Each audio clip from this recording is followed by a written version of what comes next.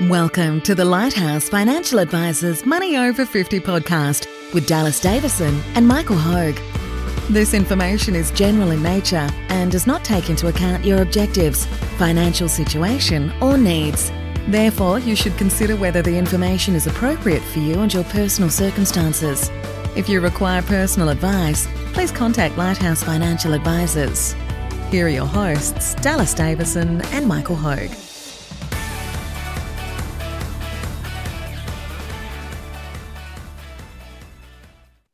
Hello and welcome to Money Over 50. Today we wanted to record an episode called What Does a 30, 40 and 57% Drop Feel Like? This was actually my idea, but pretty much I'll be interviewing you today, Michael, about your experiences throughout your career and particularly during the GFC and the recent volatility. So, mate, first and foremost, can you go through and just give everyone a bit of a recap of your history in the industry and working as a financial planner? Yeah, of course. Thanks, Dallas. So, look, I started. It's really neat from the point of view that I started in as early as you could start in a new decade. So I started. Well, I guess if you it was the 2nd of January 2001 that I started. Was it really? Yep, it was. So, depending on if you count 2000 as the start of the new decade, I suppose you do. Yep. But I started on as early as you could in 2001. Yep. So I worked for a Townsville, like a big financial planning business in Townsville that will remain unnamed, only to say that it wasn't Storm Financial. So, but so it wasn't Storm Financial, but it was. It does, yeah, that's a good point. It doesn't actually matter who it was, as long as it wasn't Storm Financial. That's the main point. So yeah, so it was like at the time it wasn't that big, but it grew to be a really big business over over the following 10 years.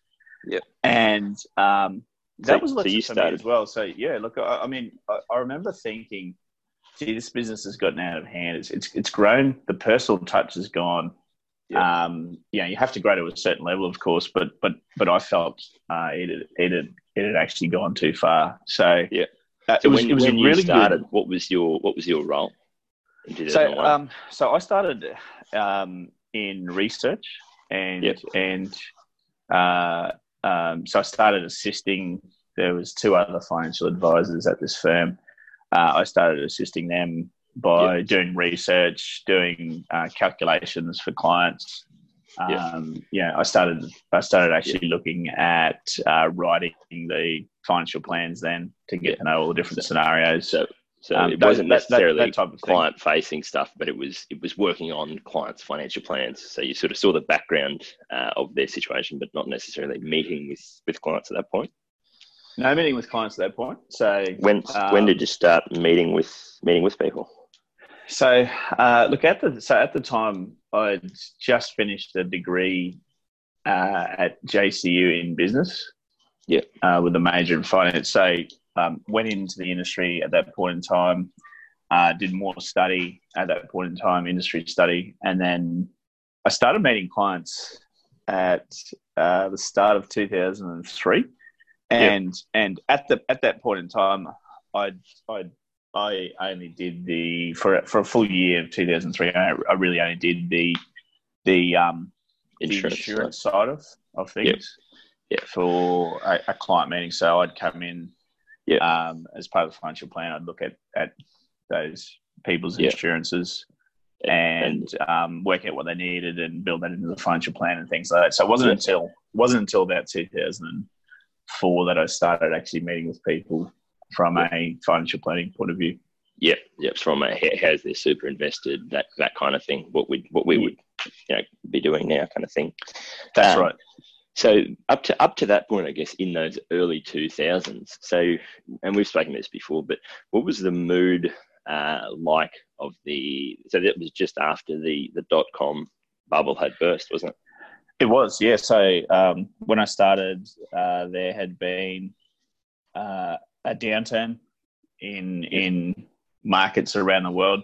Australia actually and there's a high correlation now between if the American markets fall and the Australian markets fall at the same time.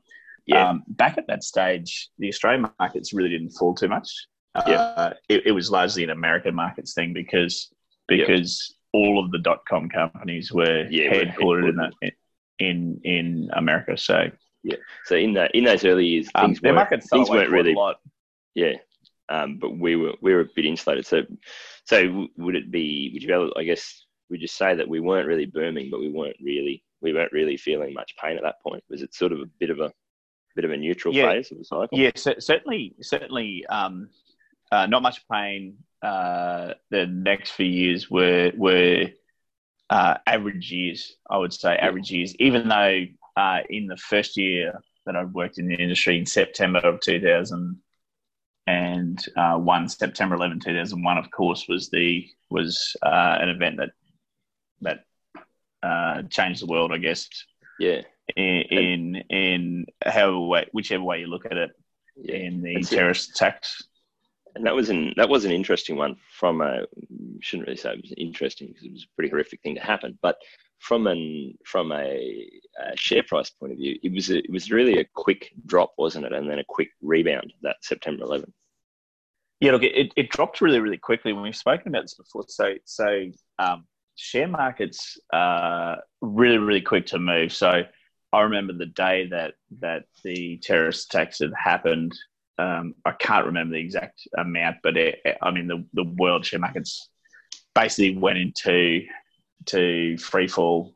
Yeah, I hate that term, but they dropped quite a bit that first day, and then proceeded to push down.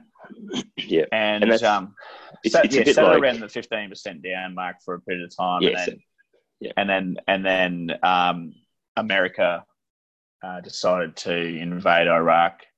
Yeah. And they pushed down further from that as well.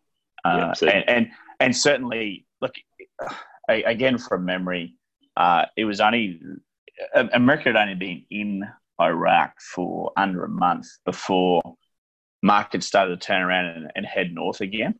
Yeah. And that's another thing that we've spoken about. Long before the worst news is over, what you'll find is that markets start to recover. Now, what kept them down? What had kept them down at that point in time?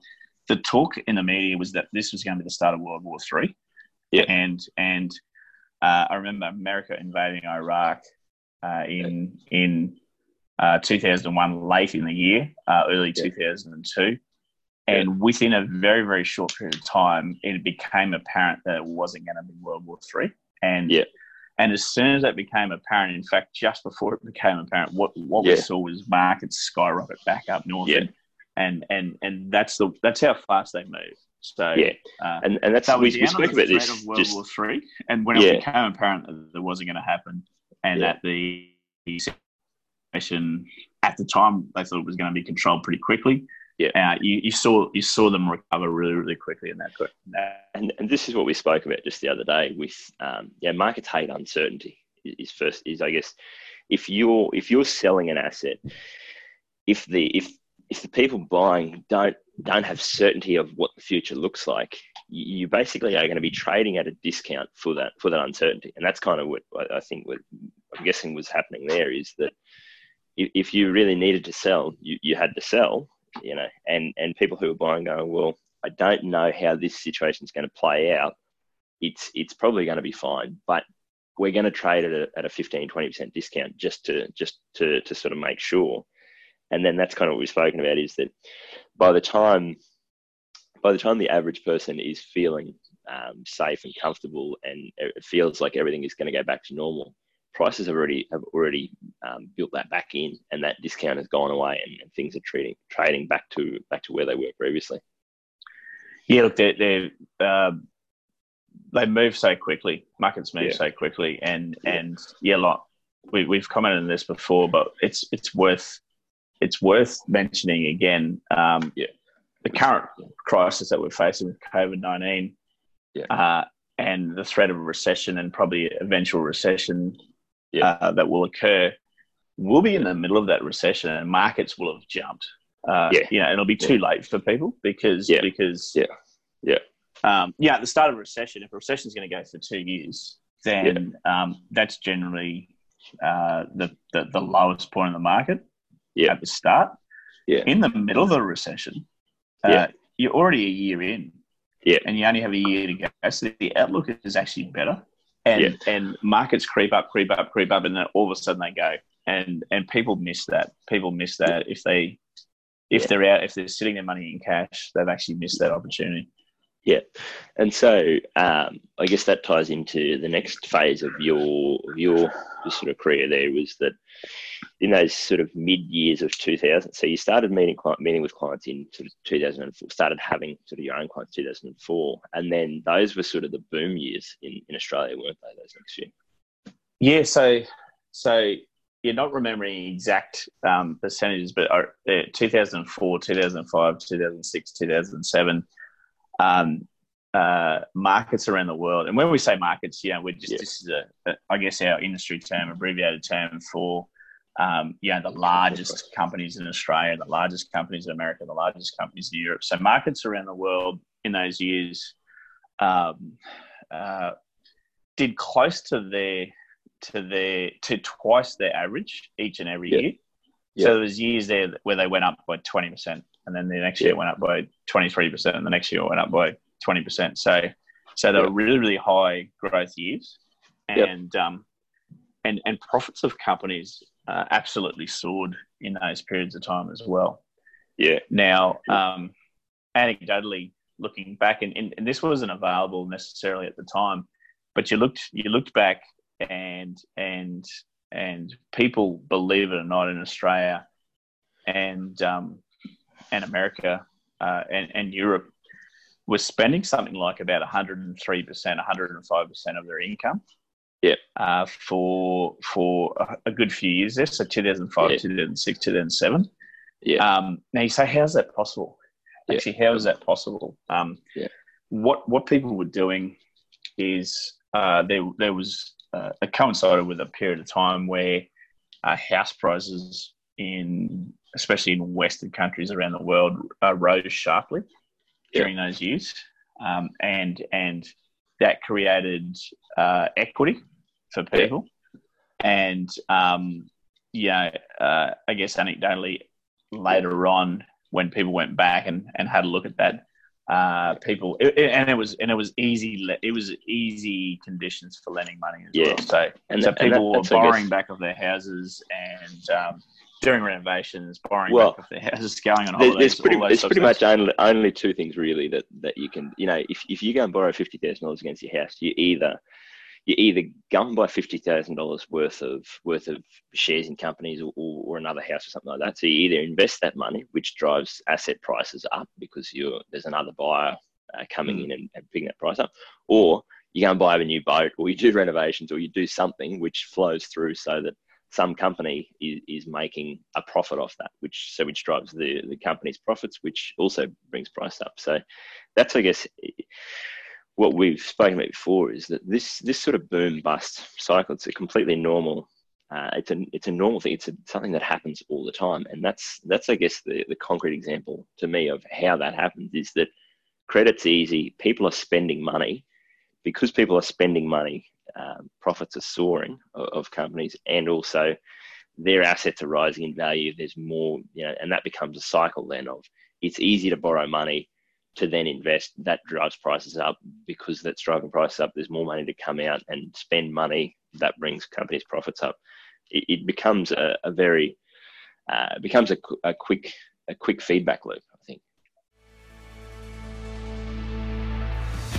Thank you for listening to the Money Over 50 podcast with Lighthouse Financial Advisors.